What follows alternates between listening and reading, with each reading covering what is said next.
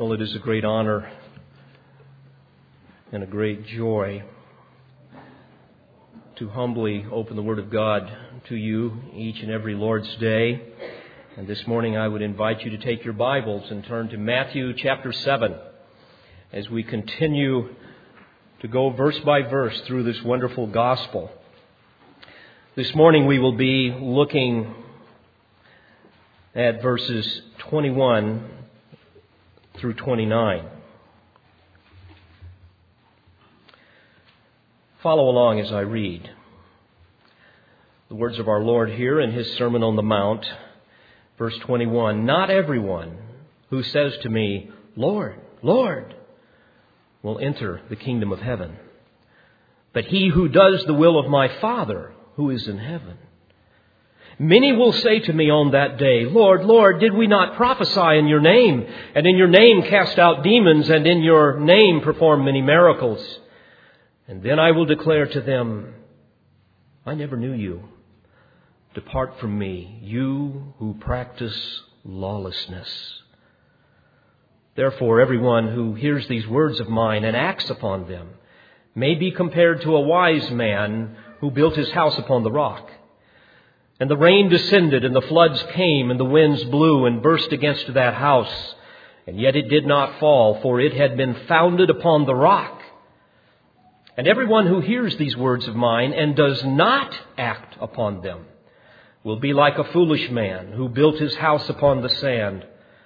And the rain descended, and the floods came, and the winds blew and burst against that house. And it fell, and great was its fall. The result was that when Jesus had finished these words, the multitudes were amazed at his teaching, for he was teaching them as one having authority and not as their scribes. I have labored much over this text down through the years, and especially the last few weeks, not only to understand it clearly, but to effectively preach it. For dear friends, before us, we have perhaps the most sobering and terrifying texts of all Scripture. Here we have the invitation of Jesus' Sermon on the Mount, an invitation that is far different from the emotional machinations of the modern evangelist that will stampede herds of unbelievers through the wide gate of cheap grace, where any positive response to Jesus is quickly interpreted as genuine saving faith. An invitation that is radically different than contemporary evangelicalism, that knows no limits to its quest to somehow make the gate of conversion as inclusive and as non-offensive as it possibly can be, so that the masses will feel comfortable going through it. And then they will endeavor to make the way of following Christ so broad that obedience is merely optional. Instead, we see here that Jesus clearly exhorts each individual person to search for the narrow gate as we review what we've learned thus far from verse 13 and following. This narrow gate of salvation that very few will find, according to verse 14. It will be a gate that will require careful inquiry, careful examination. It's not something you do on a whim, in the midst of heated emotion, in between a verse of Scripture or even a verse of some hymn that's being sung at the end of a service. But then when the gate is found, the Lord Jesus says to enter it, knowing full well that it will be a demanding gate. It will not be easy. It will require, as we've learned, a squeezing, a groaning, a striving. In fact, the parallel passage in Luke 13:24, Jesus says, strive to enter the narrow door. For many, I tell you, will seek to enter and will not be able. Why will they not be able? Very simply because the cost of following Christ will be too high for most. Because many people will want to come through the gate bringing their pride and their lusts, the baggage of their sin. They will refuse to rid themselves of the worldly pleasures that tend to captivate. It's too hard to oppose Satan's ridicule as the world of their family and friends give opposition to the truth.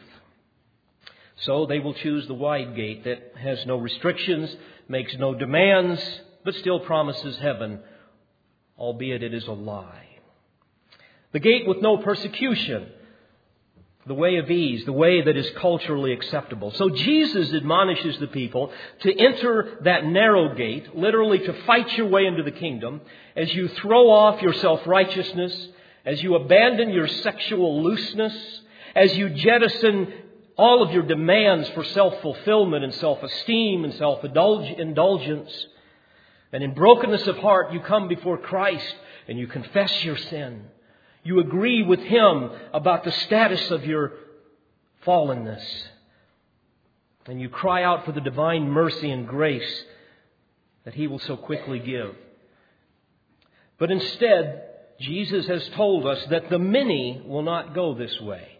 Instead, they will waltz through the wide gate of easy believism, arm in arm with their family and with their friends and with their culture.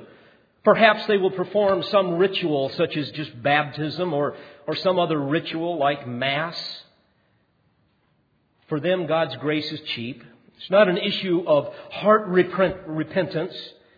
No issue, as Jesus would say, of self-denial, of taking up a cross daily and following Him. But rather it's just some religious act. And you do those religious acts, at least when people are watching. And you convince yourself that somehow you have become righteous in the eyes of God. Well, then Jesus warned us, as we learned last week, of the false teachers that will preach a wide gate gospel and a broad way of sanctification. Some will do it with full knowledge, and others, if not most, are utterly oblivious to the error that they will teach, to their deceptions. And unwittingly, perhaps a Sunday school teacher or a pastor or an evangelist or a missionary will teach the wide gate and the broad way. And many will unwittingly and happily live on that broad way that leads to destruction. And now, Jesus comes to this frightening conclusion. Frankly, a heart-wrenching warning to very religious people who are utterly convinced of their standing before God, and yet they are deceived. Those who chose the wide gate, the popular gate, as I mentioned last week in the list of warnings, the politically and religiously correct gate, the gate of ecumenism, the interdenominational gate, where you reduce Jesus to His most common denominator, that Jesus is love. And let's just leave it at that and all get along. The gate of promise keepers. The gate of tres dias. The gate of the seeker-sensitive people, where opinion polls and surveys dictate methodology, not theology. The bestseller gate. The award-winning gate. The revivalism gate. The churchianity gate, where you get cotton candy sermonettes for Christianettes. And you replace the expository preaching of the Word of God with drama and a long period of worship music. Those people will be the ones that chose the gate of emotionalism, the gate of sensationalism, of mysticism, where you see visions and you allow intuition and experience to validate your truth claims. The gate of feelings, where faith healers and prosperity preachers will distort the gospel of Christ for personal gain. They will have chosen the gate of religious rituals and ceremony. They will claim some creed or join some church or become a part of some denomination. This will be the gate that is so well illustrated in popular religious music and seminars and all of the movements, so many of the movements that we see. And unlike the words of Jesus earlier in Matthew 5 in the Beatitudes, these will be the gates that never require you to really examine your heart. There will be no need with the wide gate to mourn over sin, to hunger and thirst after righteousness. There will be no need in this broad way for the ongoing confession of sin and a longing to be more like Christ. No real desire to live for the glory of God. You just play church. On this way, there will be those that will realize that there's no need to have the fruit of spiritual growth in your life, where the passion of one's heart and the pattern of one's life indicates growth, as Peter says, in faith and in moral excellence, knowledge, self-control, perseverance, godliness, brotherly kindness, and love, the true tests of genuine saving faith. This will not be indicative of the hearts of the people that Jesus addresses in this text. Oh, dear friends, the tragic consequences of self-deception. The ultimate consequence will be an inferno of an everlasting hell. And my most sincere desire is that none of you that I love so dearly will be counted among that number. According to the Word of God, most will stand before the divine bar of justice with a clenched fist and blasphemies upon their lips. But here we see in this text that many others will stand with outstretched hands in utter dismay and bewilderment, desperate and dumbfounded. As we look closely this morning at the words of Jesus, we will see three primary categories. We will see a warning, a defense, and a sentence. First of all, notice the warning that Jesus gives in verse 21. He says, "Not everyone who says to me, 'Lord, Lord,' will enter the kingdom of heaven." Well, certainly we have many people that claim Jesus as Lord, but here we see that not all of them that make that claim will enter the kingdom. Lord, Lord, used 2 times here, indicates their perceived zeal and their devotion to Christ. Dear friends, Jesus is not addressing heretics here. He's not addressing apostates. He's not addressing agnostics or atheists here. He's not addressing pagan people. He's addressing those who have professed Christ as Savior. Obviously, not all who profess Him actually possess Him. It's estimated that in the United States today, about 50% of Americans profess to be followers of Christ and call themselves born-again Christians. But you have to wonder how many actually entered the kingdom on God's terms. According to Jesus, only a few. Many would estimate that less than half of those who claim Christ as their Savior are in fact truly regenerate. Well, how do you know? You might ask. Well, Jesus answers that in verse 21 and many other passages. But at the end of verse 21, He says, "But he who does the will of my Father who is in heaven." In other words, these people will be the only ones that will enter the kingdom. You see, friends, obedience, and I want you to hear this, obedience is the only reliable indicator of one's faith in Christ. Remember in the previous verses, Jesus has said that good trees will bear good fruit. You see, a mere verbal profession of faith in Christ, or even some intellectual awareness of Jesus or of the gospel, should never be used to validate the genuineness of your faith. Many pastors and evangelists erroneously tell folks to never doubt your salvation once you've professed Christ or once you've been baptized or whatever. But beloved, I would tell you on the basis of the Word of God, one's profession does not prove one's faith. Obedience in Christ is the only thing that can do that. That's why the Apostle Paul tells us in 2 Corinthians 13:5, test yourselves to see if you're in the faith. He tells the people at the church of Corinth. Test yourselves to see if you're truly believers. Examine yourselves, he says. Or do you not know, or do you not recognize this about yourselves, that Jesus Christ is in you, unless indeed you fail the test? In other words, look closely at your motives. Examine your heart's desires. Be brutally honest with the patterns of your secret life, for therein reveals the truth of your faith. Do your inner motives long for holiness? Do you have a passion to know the Lord more intimately? Do you have a sincere desire to give Him the glory? And are you frustrated? And do you cry out with conviction for forgiveness when you fall short of these things? That's the stuff of genuine Christianity, as opposed to churchianity and religious hypocrisy.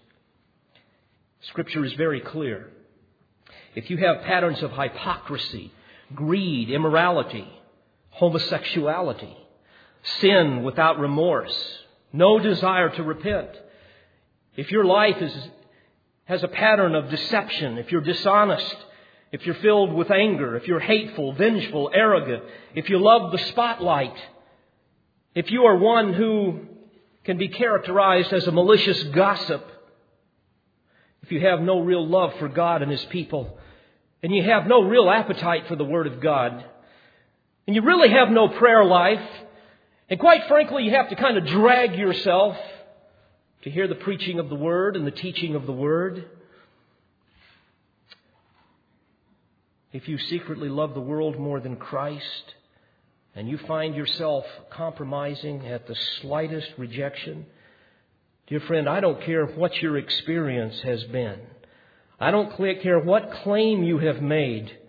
I don't care how many aisles you have walked or how many prayers you have repeated. I don't care how many altars you have knelt before. You are unsaved. And Proverbs 30 and verse 12 warns, there is a kind who is pure in his own eyes, yet is not washed from his filthiness. And unfortunately, our contemporary evangelical culture has redefined what it is to be a Christian. And sadly today, all you have to do to be called a Christian is to basically be affiliated with some church. It doesn't matter how you live. But according to Jesus, the key is doing the will of the Father. It begins in your heart and it's manifested in your life. As the life of a good tree bears the good fruit. And these people that will stand before the Lord someday in judgment did not have that in their heart. They had deceived themselves and deceived others. In Hebrews 5, verse 9, the Lord makes it abundantly clear. He says, He, referring to Jesus, became to all those who obey Him the source of eternal life. Friends, please hear this. The ultimate deception of Satan is to create a religious culture like the one in which we now live that convinces people that they are saved when in fact they are not. Those that will preach the wide gate and the broad way. And in our contemporary evangelical culture, we are routinely told that all we need to do is profess Christ and then forget about it. Now, indeed, we don't earn our salvation by works. Scripture is so clear about that. But, beloved, we do prove our salvation by works. James 2 and verse 17, the Spirit of God speaks to us through James and says, faith, if it has no works, is dead, being by itself. And Jesus says in John 8 and verse 31, if you abide in my word, then you are truly disciples of mine. And certainly, isn't it a joy, those who truly know Christ? Those of you that truly know Christ, you know it in your heart. How do you know it? How do you know you're not one of these that are being deceived? How can you have assurance? Well, we've spoke on this many times before, but certainly 1 John 5:13 is a key text. That those things are written that we might know. And certainly the tests in 1 John are doctrinal tests, moral tests. You look and you see, do you really love Christ? Do you really love the brethren? Do you really love righteousness? Do you love your neighbor? Do you love your enemies? Those types of things. It's interesting that in the Lord's Great Commission to go into all the world, He says, go into all the world and do what? Make disciples, teaching them to observe all that I have commanded you. Matthew 28:19 through 20. And it's interesting that In Scripture, the word disciple is used consistently as a synonym for believer, especially in the book of Acts. You see, a Christian is one whose faith expresses itself in humble submission to the object of that faith, which is the Lord Jesus Christ. Many indicate that discipleship is the number one problem in evangelism around the world. And certainly there must be biblical follow-up. There needs to be the training of men and women to equip the saints and so on. But friends, I would argue that the number one problem in evangelism around the world is not discipleship. It's conversion.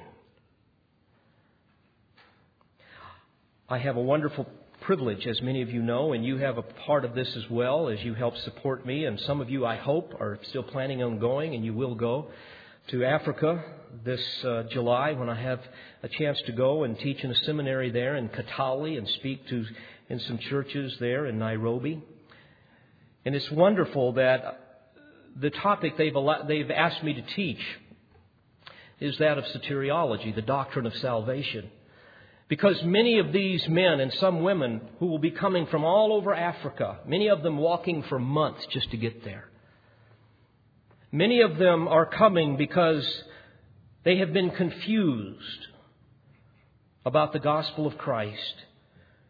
And friends, if you do not understand the gospel of Jesus, if you do not understand conversion, then discipleship is a mute issue. You can't disciple people who are not saved. What a wonderful privilege we will all have to affect literally millions this July and hopefully in other times to come. And tragically, the Christian landscape is strewn with the wreckage of churches and ministries destroyed by every imaginable scandal. Why? I believe because so many of these ministries were led by false professors of Christ. There is a heretical movement out today. Well, there are many of them. I spent a few hours on the internet and some other places studying one of them. And I consider myself to be at least a reasonable man and moderately intelligent, at least somewhere in the average range. And friends, I couldn't understand half of what they said. It was the biggest bunch of gobbledygook. It was almost like schizophrenic word salad. And yet there were many people who were throwing in their 2 cents, and the distortion of Scripture was just staggering. But in this movement, which, by the way, the total grace movement is just kind of repackaged antinomianism. Just don't worry about your sin. Stop talking about sin. All man's sins have been put to death in Christ. Enjoy His total grace and so on. And they would argue that preachers like me, they call preachers like me condemnation preachers. Preachers that talk about sin and repentance and judgment and hell, they're all legalists and they don't understand grace. But friends, quite the contrary is true.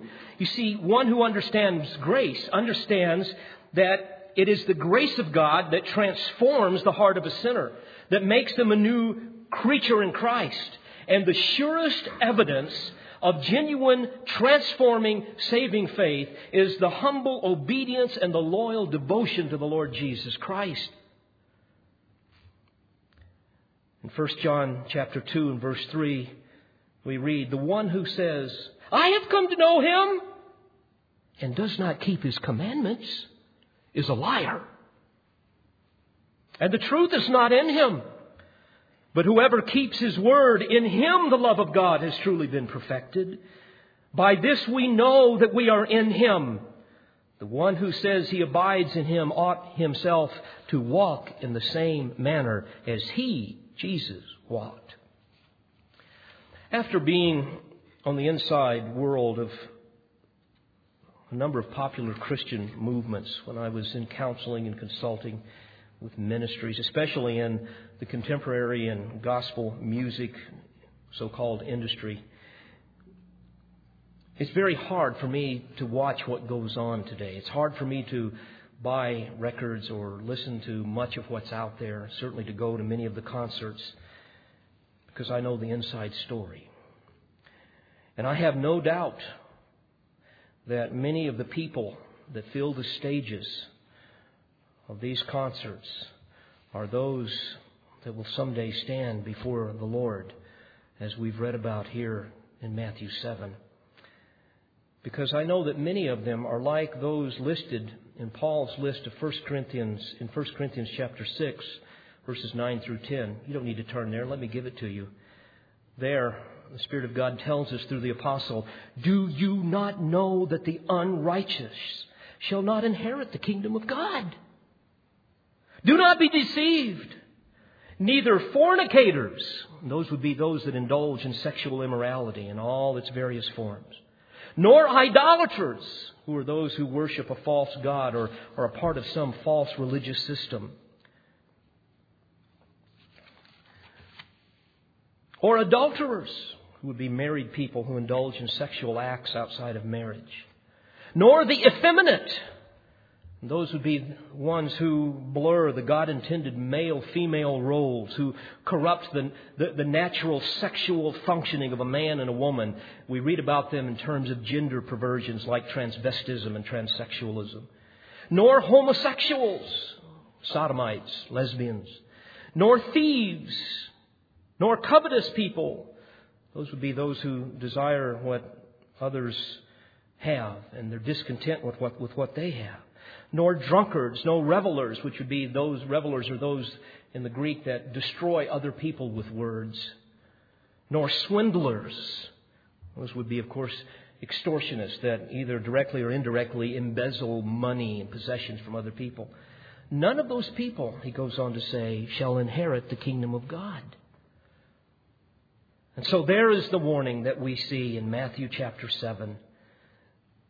But Jesus goes on from there and describes, even prophetically, the defense that will be given. Notice in verse 22 that many will stand before the Lord in judgment day and say, "Lord, Lord, did we not do some impressive religious things in your name?" In other words, the grammar here would indicate that these people are incredulous. They're dumbfounded. They can't believe they're standing before the Lord Jesus Christ, not as Savior, but as judge and executioner. And in utter horror and desperation, they begin to plead their case, a case that is built upon self-deception. "Did we not prophesy in your name, and in your name cast out demons, and in your name perform many miracles?" I find it very fascinating, as I've meditated on this text, that the list of perceived evidences they choose to use to vindicate themselves are all three external acts of religious sensationalism that are commonplace in modern-day Pentecostalism and the fringes of charismaticism: prophecies, exorcisms, and miracle working. Let me address those for a moment. Prophecies here would be those who claim that somehow they speak for God, that God has spoken to them, and now they're speaking for God. In other words, something outside the Scripture. It's interesting. I cannot tell you how many counseling sessions I've had over the years where I've had confused Christians who attend churches and have been a part of movements where somebody is always telling them, or they're even telling themselves and other people, "Well, God told me this. God told me that. I have a word from God and I can't wait to share it with you." And then, of course, you have the whole tongues movement where only an elite few will claim that somehow God speaks directly to them and through them. You turn on things like TBN, where you will see false teachers constantly predicting the future, claiming that God has spoken to them in some unique way. And of course, they always make their prophecies in very vague, ethereal types of terms that cannot be easily determined or verified. And of course, anyone that makes such claims based on the Word of God is a false teacher. Because, beloved, the canon is closed. There is no more revelation. It is right here in this book. And you see these kinds of people everywhere in our culture today. Could they be a part of that group on that day of judgment? But Lord, we did exorcisms. We cast out demons in your name. You know, Satan has deceived many people these days in our culture. There is a fixation on demons, on binding, rebuking. Oh, you got people writing letters to Satan. There are area churches that I know of. People have talked with me and have talked with me in utter frustration and horror, where people go into rooms and have private exorcisms, casting out demons. And certainly there are a lot of gurus these days making a lot of money off of what we would call ekballistic ministries. Ek meaning out, ballistic to throw, the Greek term for casting out demons. Do you remember the Jewish exorcists, the sons of Sceva, in Acts 19? They made their living casting out demons, didn't they? But it was all phony. Remember the one evil spirit said to them, Jesus I know, and Paul I know, but who are you? And you see the same type of thing happening today. Satan loves self-appointed, self-deluded impostors that will confuse the work of Christ and distort the gospel. And in these movements you will find people replacing repentance with some phony deliverance. And of course it draws attention to Satan and to the exorcists themselves and to the spiritually elite who are quite certain they are serving Christ. But Lord, Lord, we prophesied in your name. We cast out demons in your name, and we also performed miracles. You know, while most of the so-called miracles of the faith healers are merely hoaxes contrived by clever magicians, Jesus predicted that Satan would empower counterfeit miracle workers. He tells us in Matthew 24:24 that false Christs and false prophets will arise and will show great signs and wonders so as to mislead, if possible, even the elect. And all over today we see naive, gullible, ignorant, and desperate people chasing after these deceivers. The gate is so wide for these people that you have to have stadiums to pack them in. People by the thousands being slain in the Spirit, laughing in the Spirit, deceptive signs and wonders. No claim is considered too outlandish. Paul warns of lying signs and wonders of Satan in 1 Thessalonians 2:8-10. But here Jesus warns of the tragic end of their deceptions, the tragic consequences of their frauds, of their fakery. And yet because of the uncanny power of self-deception, they honestly believed that they were serving Christ. And dear friends, that is the tragedy of it all. Remember also that the teaching of the wide gate and the broad way will be indicative of these people. And you might ask, well, how is that the case with the miracle workers? Well, simply they get people to follow a man, not Christ. They get people to come to Jesus as blesser, not as Lord. They get people to see Jesus as some cosmic butler that is there to do their bidding at the snap of their finger. They see Him as the almighty ATM machine that dispenses wealth and performs personal miracles to make us happy. And none of that is consistent with the truth of saving grace in the gospel of Christ. For them, He becomes the satisfier of unmet needs, not the Savior of sin. So folks come to Jesus for what they can get in this life for themselves, not for how they can sacrifice and be content to be rewarded someday yet future. So the Lord gives the warning, and He hears the pathetic and the passionate defense, and then He pronounces judgment on them. And He says in verse 23, "And then I will declare to them, I never knew you." Knew here is a Hebrew idiom denoting an intimate, loving relationship, often used to describe marital intimacy. Certainly Jesus said in John 10:27, "My sheep hear my voice, and I know them." But He says, "I never knew you." Yes, I saw your religious acts.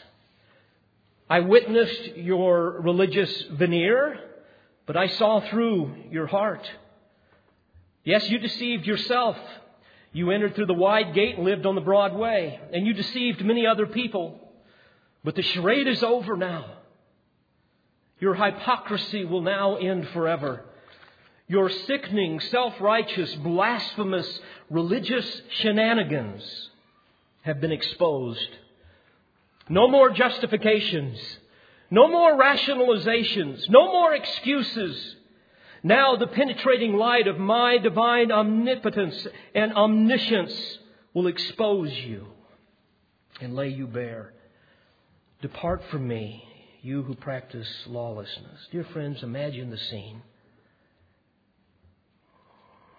And yes, for some, the conversation might go like this. Yes, I know you served at Calvary Bible Church. Yes, I know your doctrine was orthodox. Yes, I know you demonstrated great zeal at times and devotion for me, at least with your lips. But you never really loved me in your heart. You just told yourself you did, and you got others to tell you the same. You only did what was culturally acceptable in your community. There was never any real hard examination at your so-called conversion. There was no mourning over sin. You never hungered and thirsted for righteousness in your life. There was no ongoing confession in your life.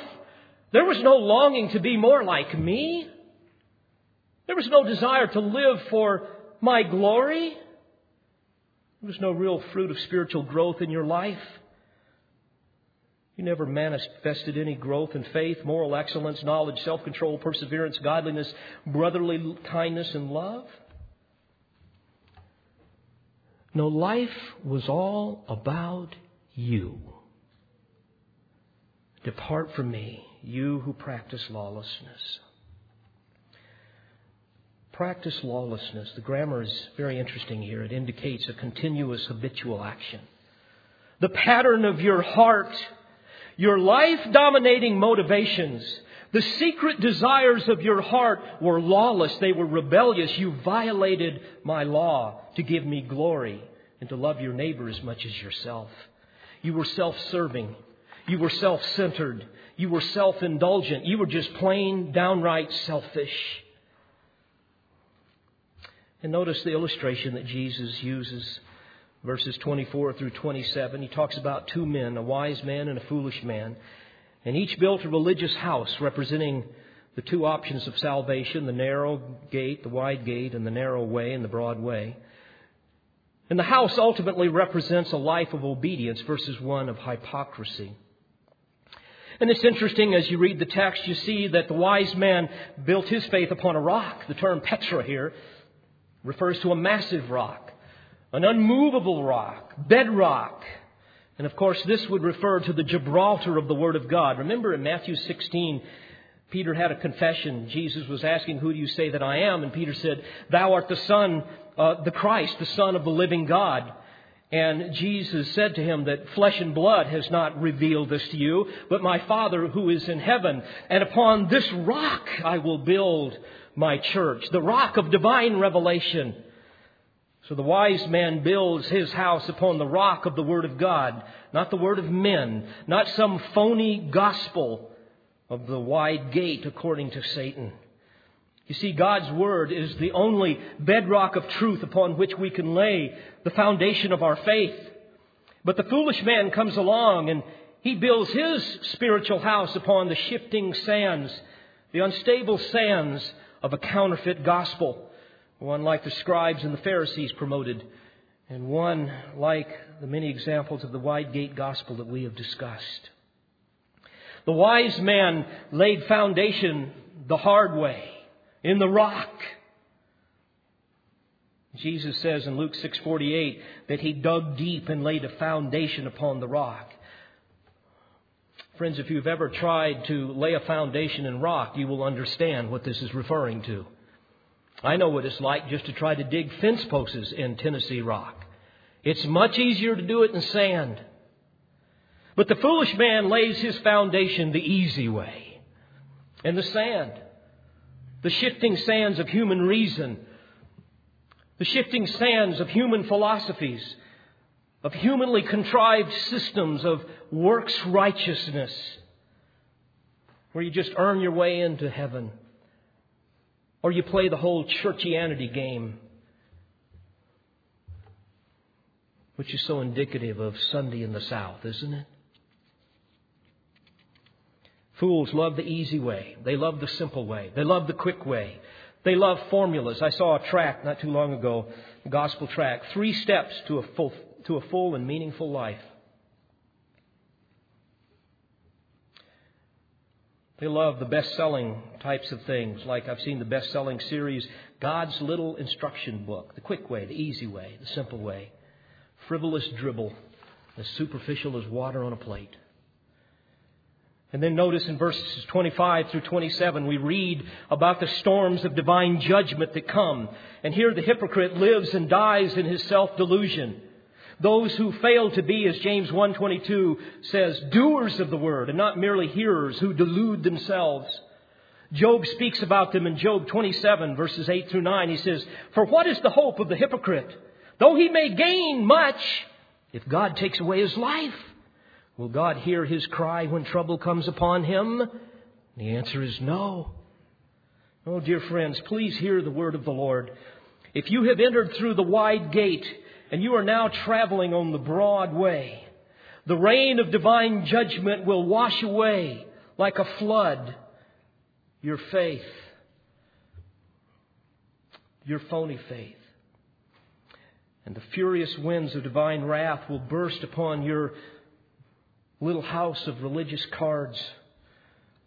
All of your cleverly disguised religious rituals and cunning rationalizations and excuses and justifications will be blown away with the fury of the tempest of divine judgment. Verse 27 at the end, "And his house fell, and great was its fall." I close this morning with a very powerful quote from John Trapp, a great Puritan theologian in England in 1650, where he poignantly summarizes the final words of our Lord's sermon. And it struck me with such force that I thought, I just want to share this with my dear people. Here he describes what Jesus will say to those people. And he summarizes those 3 horrifying words to those who lived in self-deception. Here's what he says, and I quote, "O direful and dreadful sentence, such as shall make the very heartstrings crack, and their hearts fall asunder in their bosoms like drops of water.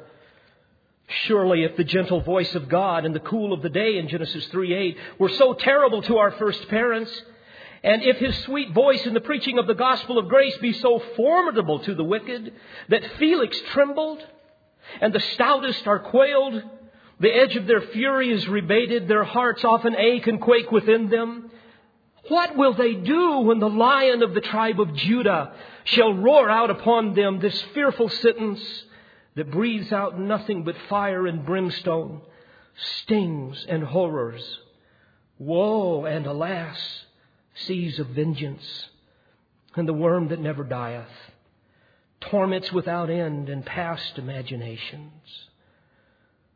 The desperate soldiers fell before him to the ground in the garden, when in the state of his humility he said, 'But I am he.' How will the wicked stand before him in his majesty?" Oh, dear friends, examine yourself to see if you be in the faith. And if you're not, in humility, won't you confess your sin and plead his undeserved mercy and grace, and come and strive and enter in through that narrow gate and begin to traverse that narrow way, lest someday you too experience the eternal consequences of self-deception. Let's pray. Heavenly Father, we are sobered by the words of the Lord Jesus. And Lord, we cry out to you in desperation for those that might be deceived, who have played this cultural churchianity game that is so indicative of our society. Oh Lord, how I pray that the penetrating truth of the gospel of Christ will find its way into some sinner's heart even here today. And Lord, may they flee from the wrath to come by fleeing into the arms of the Savior that will never cast out anyone who cries out for forgiveness. And Lord, for those of us that know You, may these sobering words motivate us to share the gospel of Christ with the lost. May You give us power to not be ashamed of the gospel of Christ, for it is the power of God unto salvation. For it's in Jesus' name that I pray, with great joy and great thanksgiving. Amen. We pray you've been edified by this presentation. You've been listening to pastor, Bible teacher, and author David Harrell. For more information or to order additional tapes or CDs of Pastor Harrell's messages, please visit cvctn.org or call 615-746-0113.